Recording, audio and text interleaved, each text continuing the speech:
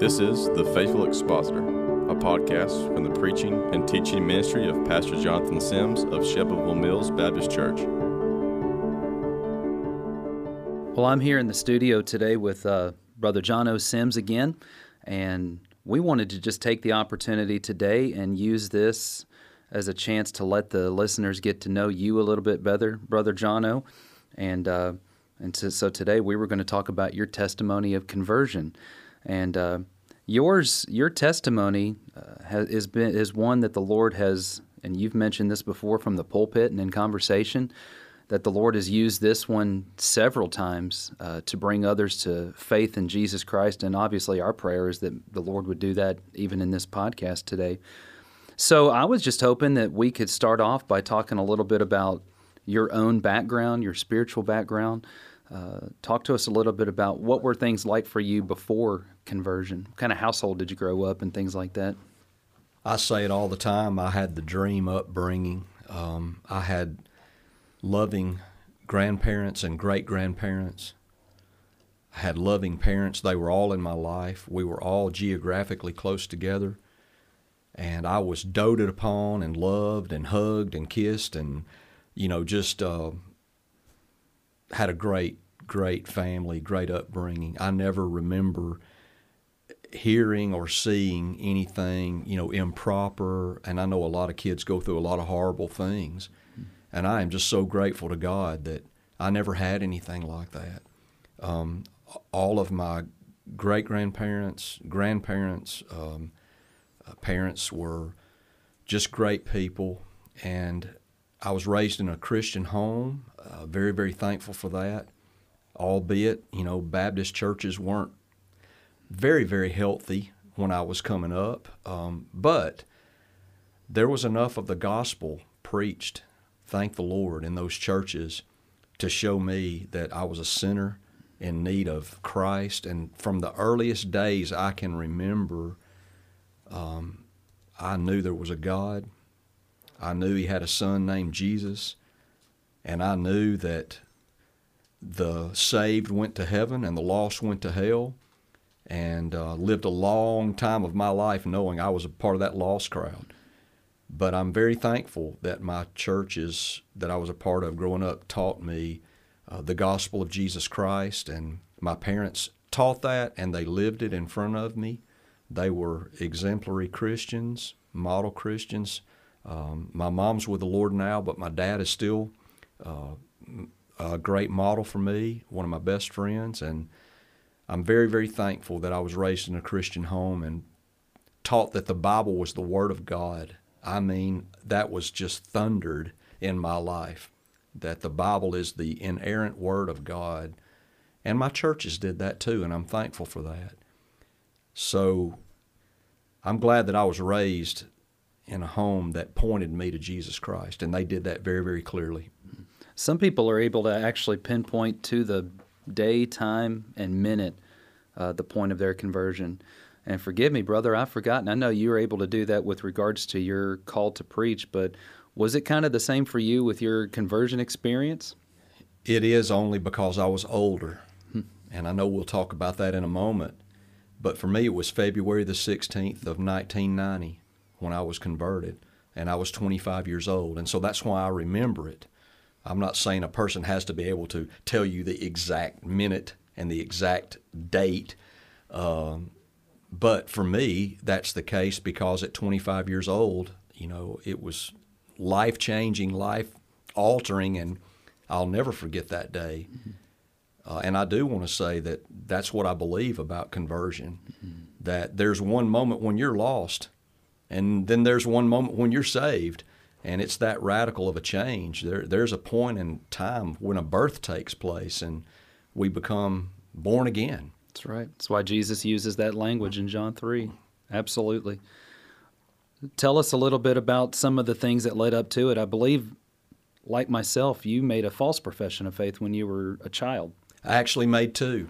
When I was about 8 or 9 years old, the churches of the Colbert Lauderdale Baptist Association in Northwest Alabama held a Bob Harrington crusade. He used to be one of these crusade evangelists like Billy Graham and Kelly Green and those type people. And he came in and held a area-wide crusade. And my mom and my dad were in the choir that sang at that crusade, so we went every night. And I remember it was the last night of that crusade, and me and one of my elementary school buddies had been playing with Hot Wheels cars on the little stadium seats there in that Coliseum. And they gave the invitation, you know, Baptist so big on a walk forward invitation, and all these people started going forward, and my friend Todd said, hey, let's go forward. Let's go see what's going on. And we walked down, and before I knew it, a man was congratulating me on being saved. And I had no clue what he was talking about. And then when I was about 15 years old, in my home church, we had an evangelist that came in, and he preached a sermon on hell. And I'm for that, 100% for it. But I was just scared of going to hell. And so I made another profession of faith at age 15. But the thing is that, and both of those times I was baptized after those confessions of faith, professions of faith, Baptists would call it, my life never changed. The same evil fruit that it bore before, it bore after those professions of faith. And, you know, Jesus said, by their fruits you will know them. And a good tree doesn't bring forth evil fruit, and an evil tree doesn't bring forth good fruit. And so even though I made 2 professions of faith and was baptized, I was still lost. I knew it. My life never changed. There was never any evidence of genuine conversion. Well, maybe before we get too far off topic of this too, obviously we don't agree with the man-centered, manipulative tactics that are often employed by what was kind of once known as the circuit preacher or the circuit evangelist. But I believe we've also seen that the Lord has used it at times. But talk about that maybe just for a moment before we get into your actual point of conversion. What are your thoughts on some of those old methods, we might call them? Well, I would just say I'm not ashamed of the gospel of Jesus Christ, because it is the power of God unto salvation. And thanks be unto God that God is sovereign enough. Now, it doesn't give a guy a get-out-of-jail-free card on shoddy evangelism. But the fact is that God is God enough, and the Holy Spirit's God enough to use even a meager gospel witness sometime to convince a man of sin, righteousness, and judgment. And so while I don't agree with those man-centered methods, because I believe in part that led me to make 2 false professions of faith, I do know of a lot of people that have been genuinely wrought of God and genuinely born again in unhealthy churches or in unhealthy evangelistic meetings. It all comes down to the Spirit of God and being born again and quickened and drawn and made a new creature. Amen. And God is able to do that even in spite of, you know, bad methods. Thank the Lord. Amen. So at age 15, you've made a false profession of faith and kind of scared out of hell, so to speak. Right. How long was it? What did the Lord use to finally break you? Well, it was 10 years, brother, from that day, from age 15 till age 25 when I was converted. And I can tell you that every day of my life, I was under the oppressive hand of God. It was so, I was trying my best to enjoy sin. Yeah. But I always heard the voice of God, the voice of the Son of God in my heart and in my mind. I knew there was a God, and I knew I wasn't right with Him, and I knew I was living my life under His frown. And I lived that way, like I said, for 10 years. And I don't want to glorify Satan today. A lot of testimonies you hear go into gory details of sin, but brother, you name it, pretty much during that 10-year period, and I did it. And I just seemed to plunge deeper and deeper and deeper into sin. And the kind of sin that 1 Corinthians 6, 9 through 11 says no one who does these things will inherit the kingdom of God. Yeah. Liars and fornicators and drunkards and idolaters and all the things that it mentions there, I have the badge of wearing many of those. And so it was a very, very dark time in my life where I was just trying every way I could to fill my life with every vice and sin. It's a wonder I didn't destroy my life completely. Mm-hmm. It's a testament to the restraining, protective hand of God that I didn't. Mm-hmm.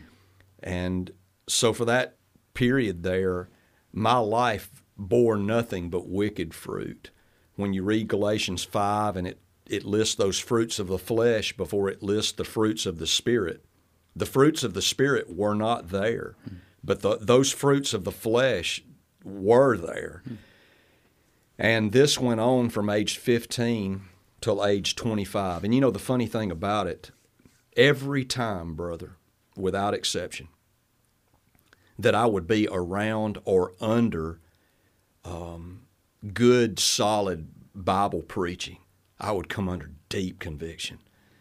I remember one time, Kayla and I were already married, and we were members at North Village Baptist Church in Florence, Alabama. Roger Martis was the pastor, and Roger had Donnie Singleton over for a week-long revival. And I remember sitting out there one night, Brother Don was preaching the Word of God, and I was just under such conviction. I was just weeping, just crying, but I wouldn't surrender. I wouldn't yield. I'm the old adage of the guy with his hands on the back of the pew, just gripped down. That was me. And the Holy Spirit was so at work. And then I mentioned Kelly Green. I remember we had a Kelly Green area-wide crusade, and I was playing the trumpet, and I was in the orchestra. And every night when Kelly Green would preach, I was just under unbelievably deep conviction of my sin.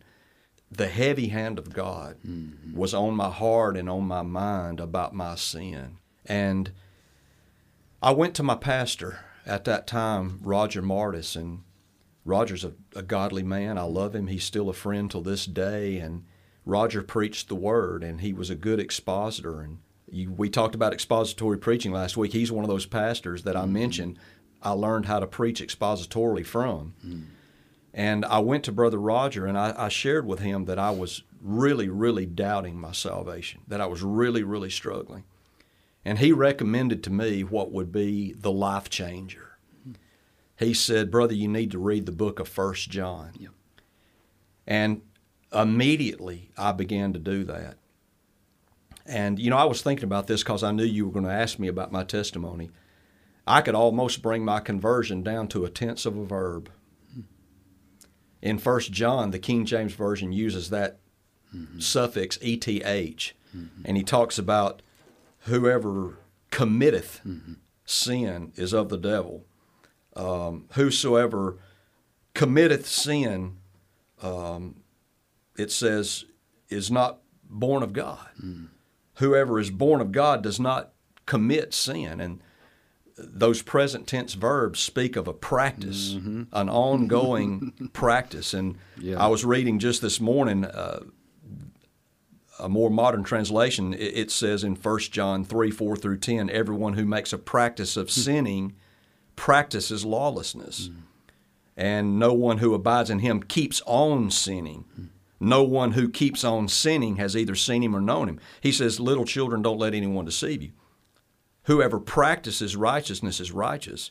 Whoever makes a practice of sinning is of the devil. And then he says, this is how we know the children of God and the children of the devil. Whoever does not practice righteousness is not of God. That was me. As I looked at my life and compared it to Scripture, my life was one of a habitual practice of sin. And Kayla always says it this way. I call Kayla my shoe leather theologian. She has a way of just putting things in common terms so you can understand them. She said a person's got to get lost before they can get saved. Amen.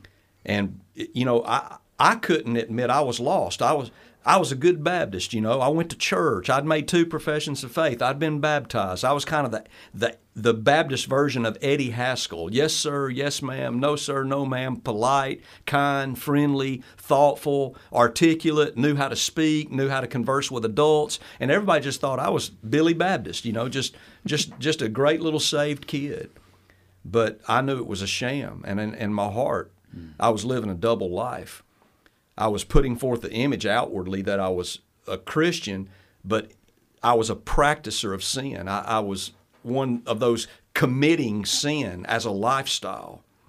And Kayla and I had left North Village Baptist Church, and I actually took, at this time, a youth director position at First Baptist Church, Center Star, Alabama. And the pastor there at that time invited me to go to a Bible conference with him over in Marietta, Georgia. And I'll just tell you, it was a Bailey Smith Real Evangelism Conference. And this kind of goes back to what you were talking about earlier. While we love Bailey, might not agree with him on all methods and whatnot, but the gospel was preached there that night. And a faithful gospel preacher got up and preached the Word of God. And I was under deep conviction, and Kayla's dad was with me, and my pastor was with me, and I just told Kayla's dad, can I have the keys to the van? I just need to go out and think. And I went out there, and I thought, I'm just going to lay down and take a nap. And that's another thing. I knew how to coach myself because I knew biblical language and I knew biblical terminology.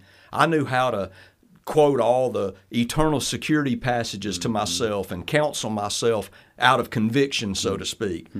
And I could get better for a while, you know, and make myself feel better. And I thought, well, that's what I'll do. And I went out there to that van, and brother, like Jacob, I wrestled with God. I'm telling you, the war was on, the fight was on.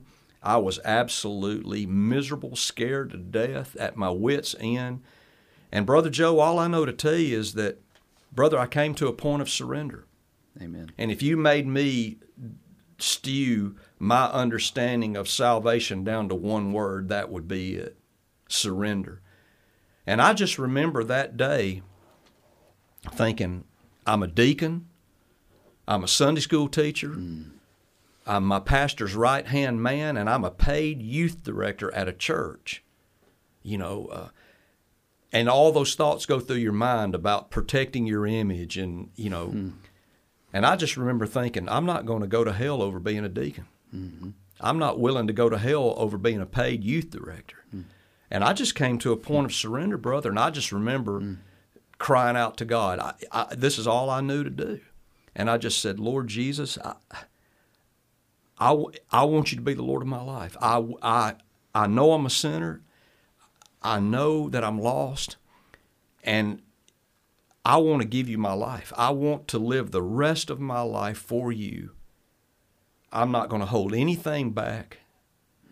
I want you to come and save me and be the Lord of my life. And maybe I didn't understand it all then, but I remember distinctly telling the Lord, I make a commitment today to follow you for the rest of my life. I will follow you for the rest of my life. And all I can tell you, brother, is that it was instant and immediate for me, the relief and the release. I left that van a different man. I left unburdened. I left free. I left changed. And I'm telling you, this very moment, sitting at this table, looking straight across at you, it's still my experience. The same thing I felt that day, I'm experiencing right now. Peace with God, assurance that I know I'm a child of God, that I've been saved, that I've been born again. Since that day, I've never seriously considered myself unsaved or seriously struggled with doubts about my salvation since that day. There's been a peace and a comfort and a joy in Christ that has never left me since that point of surrender. And, brother, I can only tell you that from that point right there, my life radically changed. I went home that night, and I wish Kayla was here to tell her side of the story. It's very hard for me not to be emotional, but she says, when you walked through the door, I knew you were different. And She said, I didn't know what had happened, but I knew something major had happened. Mm. And when we walked through the door, Kayla said, what is it? And I said, well, I need to talk to you. Hmm. And we were at her parents' house, like I said, over in Marietta, Georgia, from that conference. And we went back to a back room, and I told her I'd been saved. And I mean, she wouldn't even let me say another word. She said, I want to be saved. Hmm.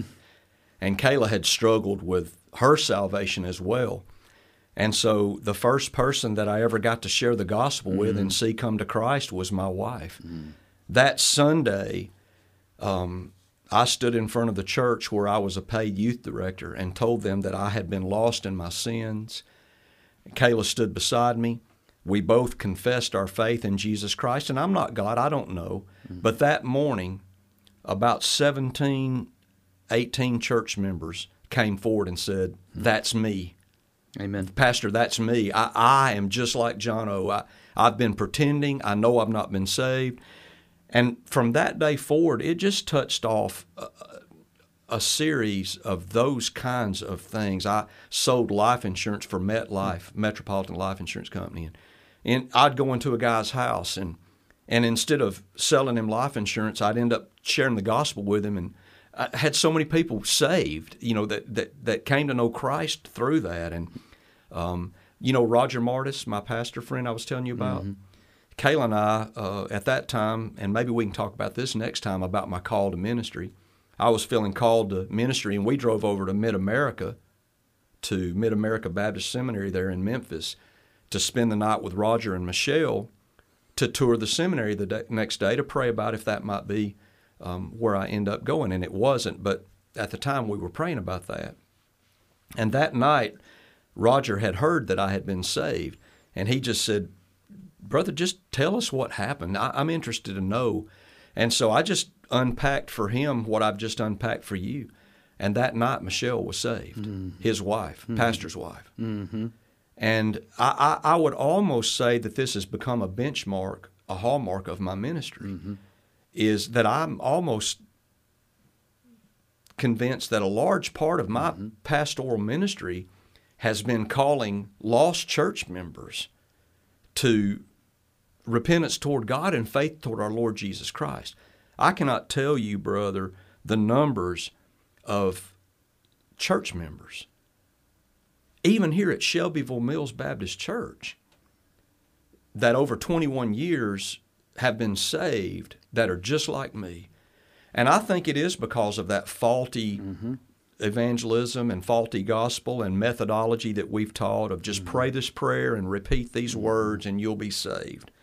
A lot of people have prayed those prayers and repeated those words just like I did twice and even been baptized, but they've never been born again, never been born of the Spirit. Mm. And brother, the bottom line is this. When you're born again, I'm not saying you're perfect, but the Bible says when you're born again, your life will bear mm-hmm. righteous fruit. Mm-hmm. And that's impossible for a lost man. I tried for 25 years and it cannot be done. But what is impossible without the Spirit is effortless with the Spirit. Once we're born again, God begins to manifest those spiritual fruits in our lives. And, I might, just for the record, my son-in-law Joshua was sitting off my left shoulder. He's recording this podcast. And he and my daughter Amy were both converted here at Shelbyville Mills when they heard me share my testimony a few years back. Mm-hmm. That's just an example of how God has used this through the years. Yeah, amen. And before we get away too far from that, I'm thinking about how many people today are in churches just like you were. Maybe they're Sunday school teachers, maybe they're deacons. They could be pastors, yes. pastors' wives that have never truly been born again, born from above. And just like you, maybe they know the lingo, maybe they've fallen for the lie that somebody else has said that, there was a time of quote unquote being a carnal Christian or something to that effect or some other nonsense. And so they counsel themselves out of the conviction that's very real when they're reading or hearing a message preached. What would you say to somebody like that? Before I was converted, I would go out on visitation with Roger Martis and Gene Tackett, and we would knock on people's doors, the three of us. And I listened more than I talked because I was struggling with my conversion, and they didn't know that. And I can't tell you the numbers of times I heard them when we would go into a person's home, they'd say to him, "You must be born again." And that just troubled me. I would walk out of the what does that mean? You know, I've prayed a prayer, I walked an aisle, I've confessed, Jesus as my Savior. What do they mean by born again? Here's all I can tell you. February the 16th, 1990, when I was born again, I knew what it meant. Mm-hmm.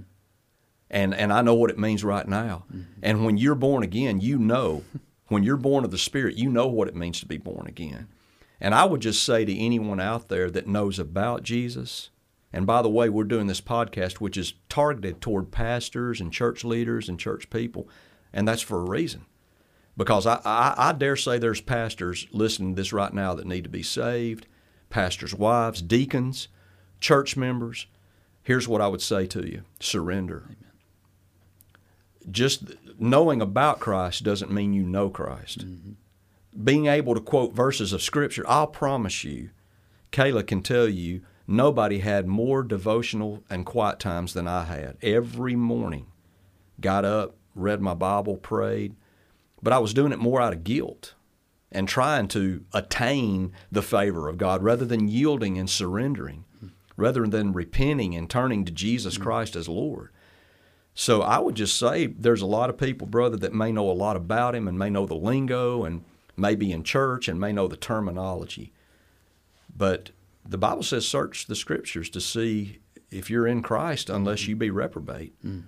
And as you hear this, I would challenge you to read the book of 1 John and pay very, very close attention to the 3rd chapter. 1 John chapter 3 is what the Holy Spirit used to birth me and bring me to the born-again place where I am now. And I would just challenge you to read the book of 1 John and don't hide from it. Deal with what God's Spirit does in your heart in reality, and don't be afraid of facing the possibility that you may need to be saved. If that's the case, deal with it. Mm-hmm. Surrender, yield, come to Christ. Mm-hmm. Be born again, be born from above, be born of the Spirit. Amen. And since this is a podcast that's pretty much geared towards pastors too, I was thinking about the example that we saw in Brother Roger there. And when you came to him under that type of deep conviction, he didn't tell you to point and look yourself backwards to a past event. He didn't try to put your assurance in your baptisms, right. Nor in your walk in the aisle or saying a prayer or the fact that you're a deacon or the fact that you're serving the Lord. He pointed you to the Word. Thank God. And what would you say to a pastor then who's got people coming to him, wrestling with their salvation and wrestling with assurance, maybe even sitting in a false assurance? I don't believe it's my job to give people assurance of their salvation. For years, I had everybody convinced that I was saved except God. And the funny thing about it is I couldn't convince God I was saved. I had I had it backwards.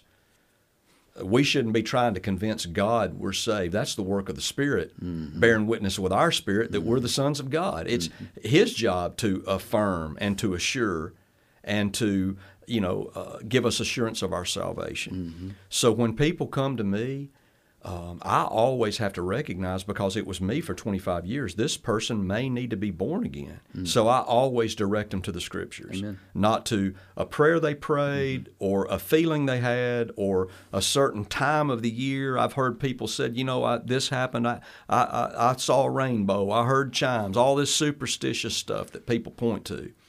Or, heaven forbid, I know I'm saved because my mom told me I was. She was there the day I was at VBS and prayed that prayer. My goodness. But it's ludicrous, the things that people point to say, I know I'm saved because of this.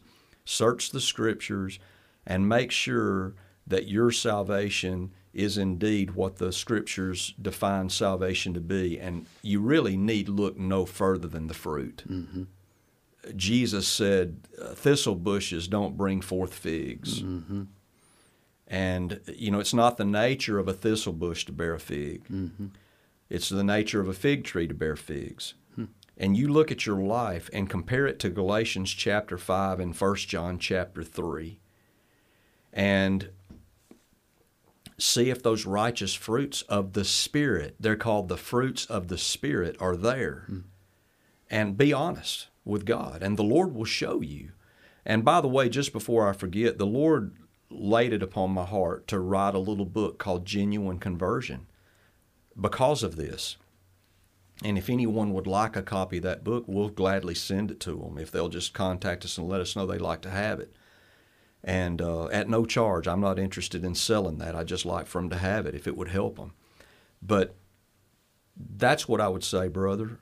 I would warn anybody from false assurance. Mm-hmm. Draw your assurance from the written Word of God. Mm-hmm. Amen. Amen. And on that note, I think we've kind of reached a good ending point. Thank you so much, Brother Jonathan, for sharing that with us. And again, our hope and prayer is that somebody listening would be converted. Amen. Ultimately. And we'll join with us next time, and we'll take a look at the call to pastor. Thank you for listening to The Faithful Expositor. For more information on Brother Jono's ministry, go to our church website, smbconline.com, and follow him on Twitter at Jono Sims.